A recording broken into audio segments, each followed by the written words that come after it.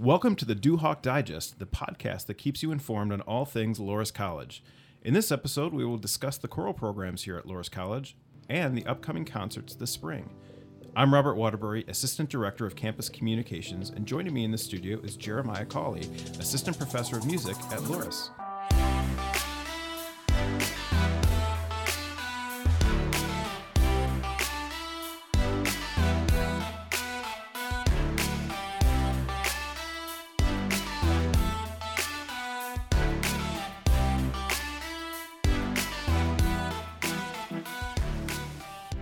Welcome to the Duhawk Digest. Thanks so much for having me. Thanks for taking the time and sitting in here. I know it's a busy time of semester, and well, it's always a busy time of semester, right? I guess it is. No, I'm happy to do it. I love talking about our choirs here at Loras and the music program. So it'll be a lot of fun. Yeah, and so you've been here. This is your second year here at Loras. Mm-hmm. Can you talk a little bit about your musical background? Sure. So I started my musical life as an instrumentalist, actually. So a little bit of a change from the choral music that I do now. But I grew up playing the trombone and did my undergrad in music education at the University of Wisconsin-Madison. Went off to grad school to study choral conducting at the University of Washington, where I did my master's and my doctorate. Spent a little bit of time in the UK, where my wife and I were lucky to live, and I got to do a lot of singing and conducting there. And when we came back to the States, we landed in Atlanta, where I finished my dissertation, did a little work at Georgia State University, and then moved to Western Kentucky University in Bowling Green, Kentucky, and then here to Loras. Okay, what brought you to Loras specifically? I was looking for a job, and I wanted to work in Catholic higher ed, and at the time that I was looking, here was this job at Loras, and came and, got to meet with a couple of the singers and do a little audition. Went out for dinner with Luke Tyler, our piano faculty, and Stacia McDermott from Spiritual Life, and just thought it would be a really great home. So here I am. Okay, so you're well-traveled, got a lot of experience. True. A lot of performing kind of globally at that. So how much performing do you still do at this point? I do a fair amount. There's a professional choir that I sing with now only about once a year because school keeps me pretty busy. They're in Tucson, Arizona. I still do some solo work, which I think we'll get to in a little bit here. I get to do some church music and some various stuff around Dubuque and around the Midwest. So I still get out there a fair amount. You stay busy anyway with the singing, definitely. in among all the school and the working with students. So. All right. So, what's your impression? Actually, now having been at Loras for a couple of years, working with the students in the choral program, what's your impression with the students that you've worked with? Yeah, I think most of the students that I've gotten to meet at Loras are tremendously active and dedicated to everything that they do on campus, which I think for most of the Loras students is like a whole lot of things, and like a lot of the students on campus, the singers in the choirs are involved, some with stuff like Dance Marathon, or some are involved with Spiritual Life or other activities all across campus. So they come in and they're usually pretty enthusiastic, if sometimes exhausted. So there we have a lot of fun in rehearsal. We get to talk a lot about singing and making music and working with poetry and all sorts of things like that. So it's a really fun group of people to work with, and I think we get some pretty good art out of it too. Okay, and what are the different kinds of programs that make up what you teach in music in terms of the choral programs? We have two choirs. We have a non-audition choir that's for anybody who wants to come and join.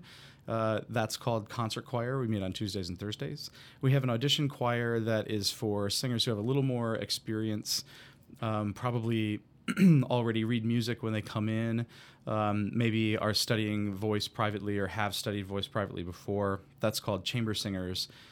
We do slightly more difficult repertoire and kind of, get to explore a few extra facets of choral music making, whereas concert choir is really just open to anybody to come and kind of experiment and see how they like singing. Okay, so anybody interested in taking part in the choral programs, is it they just kind of show up and say, "Hey, I'd like to join," or is there a process? Yeah, if you want to sing in concert choir, you show up on Tuesday and Thursday at 3:30 in Gallagher Hall over in the Visitation, and you are welcome to join. If you want to sing in chamber singers, there is a little audition process involved because, like I said, we move a little bit faster through the music. It's for slightly more experienced singers, so I want to make sure that nobody gets in over their head before they join chamber singers. Okay, and then for incoming students, then so prospective students coming to Loras, there is a rehearsal option for them to come in. Correct? Yeah, we have some open rehearsals coming up in March. They're March 24th and 26th. Those open rehearsals will be with the concert choir, the group that I was just describing. So we're meeting at 3:30 in Gallagher, and anybody can really come and check out those rehearsals. You can participate as a singer if you want to, or you can just hang out and listen. I'll be around before and after to answer any questions that come up about music making at Loras or music in college or what choir is all about. So yeah, please come join us. All right. So anybody involved in either the choirs, they obviously do rehearsals. There's kind of a lot of kind of learning and kind of practice, but what's all the practicing leading to? So we usually do about 3 performances each semester. We do kind of a regular all choir performance, and then we also sometimes pair with the band to do some of those performances. So this semester we'll do a concert that we did for the first time last year, which I think is a really like beautiful sort of meditative experience that we call our Lenten Reflection. That's on Wednesday, April 1st. And it takes place on the Loras campus in the middle of the day. So it's really kind of like a Loras community event. Of course, anybody can come to it, but it's really geared toward our campus. And then at the end of April, on the 24th, we'll do our spring choral concert, which is sort of like the big, the big choir show of the semester. And that will be all music that sort of explores different themes around the earth or the sky. So we're calling the concert Songs of Earth and Sky. We'll do some great music by Haydn, some music by Monteverdi, music by a newish anyway, choral composer who is the director of choirs at Drake, named Eric Barnum, who's an old friend of mine from graduate school and who writes really fantastic music. So those are a couple highlights if you'd like to come on April 24th, or on May 10th, we'll give, I think it's the 9th annual. So this concert's been going on for 9 years now. The 9th annual final concert of the year, which is a joint effort between the choirs and the bands. And at that, we'll recap some of our music from the spring concert, and also we're going to perform a sort of large-scale work called Fern Hill that's on absolutely beautiful poetry by Dylan Thomas. One of our seniors is going to sing a big extended solo in that, and Dr. Michael Bagby will accompany us at the piano. So not to be missed, May 10th. Sounds exciting. Some good stuff coming there, but definitely a little peek behind the curtain. Then, how do you, for each of these concerts, what's your process for selecting what pieces are performed, or how do you go about selecting themes and music? Yeah, that's a good question. It's a little bit of a mystery, even to me. I know I sort of consume a lot of choral music and a lot of music generally. I think that's part of the job of a conductor and a teacher, and I'm kind of always thinking about the next piece that I'm really excited to either share with the Loras community or share with the students in the Loras choirs. So this year I was kind of looking around, and I had wanted to do a Monteverdi madrigal, or have wanted to do one for the last few years, and haven't gotten to do one yet. So I picked one of my favorites, and we're gonna sing it. And I know this is like a podcast and we're talking about the choirs and stuff, but I genuinely love sharing this kind of music with people. So I was like, what what would fit really well around this Monteverdi piece that I want to do. And I started to look at some of the themes in the text. The text is all kind of about waves in the ocean and wind and stuff. So I was like, okay, maybe if I start looking for pieces around kind of a nature-y theme, I'll find some good ones. And ended up with, I don't know, maybe like 25 or 30 pieces spread out on my desk going like, I think I like this idea of looking at songs that deal with the earth and songs that deal with the sky and the connection between them, and then closing the concert with this big piece from Haydn's creation called "The Heavens Are Telling the Glory of God." So I had that in mind as a closer. I had the Monteverdi in mind, and then I try to weave kind of a narrative through line from piece to piece to piece. So when you're sitting in the audience, you can, if you want, just listen and, like video your kids singing in the choir. That's fine. Or if you want to go a little bit deeper with the text, then there's a sort of almost a philosophy that goes through from the beginning to the end of the concert. So you can go as deep as you want. You can just sit there and listen. But that's kind of the process. Okay. So it kind of the whole creative process is really inspired by wherever hits you at the right time, huh? Yeah, and sometimes, this this is going to get a little job interviewy maybe, but I'm always thinking on a number of levels when I'm programming music for the choirs. One is just what will be a really nice performance, but I'm also thinking about what's the next step that the Loras choirs can take. How can we get a little bit better this semester, or what is the next level of music making that we can achieve? And so as I'm thinking about those steps that I'd like to take, I kind of go, okay, what would be a really good piece to get us to the next level? And it also happened that this year the Monteverdi would be, because it's in Italian. So it has a language challenge that we haven't really dealt with yet. It's got opportunity for people to sing one to a part, which is I think both the most expressive you can be, but also some of the most challenging singing that you can do. So it challenges us musically. It challenges us in terms of text and interpretation, and sort of helps us develop or continue to develop musically. So it's creative in that I want to put on a really good concert, but it's also kind of pedagogical and educational because I want the singers to grow through the process of learning the music. Sure. Do you ever find yourself inspired by the students themselves? Kind of, you look at a piece of music and think, you know what, this would be, they're up to this. This is a good challenge, and I think they can do this. As opposed to look at something like, sure, we're not ready for this one yet. Yeah, I do. In a couple of different ways. So shout out to Jacob Till. He's one of our music education students and a sophomore. One of his favorite pieces in the whole world is "The Heavens Are Telling the Glory of God." So as I was looking at all this music spread out on my desk, I did go, I know that Jacob is going to be really excited to sing that, so maybe I'll program that over something else. Sure.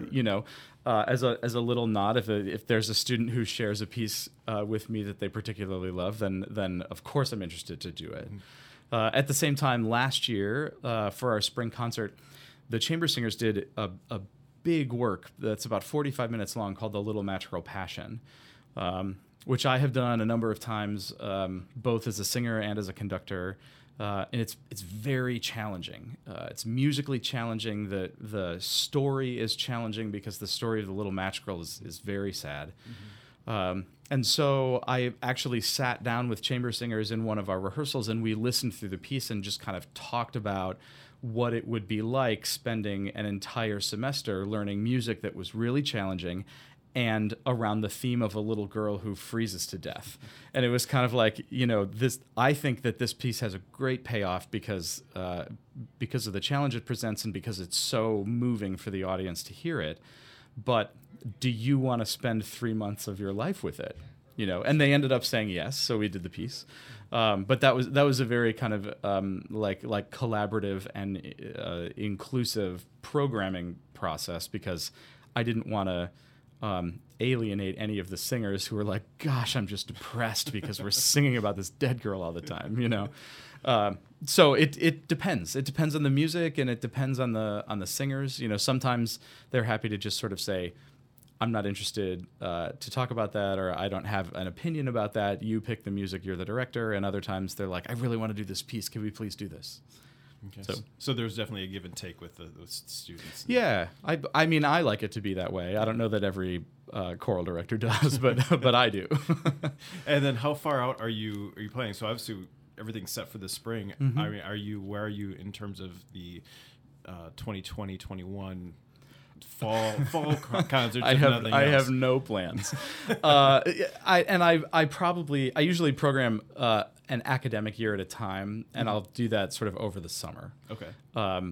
We're only 4.5 weeks into this semester, so I've not thought much beyond what we're going to do in the spring. But come May, when it looks like the year is starting to wrap up and I'm starting to think about courses for next year, I'll start getting some, little programming inspiration here and there, and might have some ideas. Okay. So in addition to the concerts you've already mentioned, there is also one that's a Loris and Clark opera workshop performance. Can you tell me a little bit about that? Sure. So Clark is our sister institution right across town, and our music departments are teaming up to do a series of opera scenes.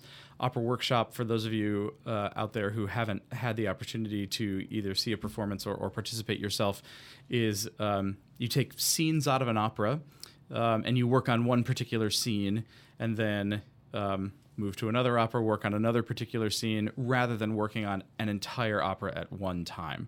An opera could be 3 or 4 hours long. A scene is probably just 10 minutes. So in Opera Workshop, we do our performance of a number of different scenes over the course of the sort of hour and a half that we'll do the performance. This year, students from both Loris and Clark are doing music from Leonard Bernstein's Candide. We're doing music from Stephen Sondheim's Into the Woods. We're going to do some Hansel and Gretel, also some Magic Flute by Mozart. So some fantastic little scenes. The theme of the performance that sort of ties all the scenes together is fables, fantasies, and fairy tales. So some like truly wonderful music, but also some opportunities for some of our students who are particularly good actors to kind of ham it up and be funny. So everybody should come watch. So and that's May 2nd. That is May 2nd, and it's over at Clark in Jansen Hall at 2 p.m. That's right.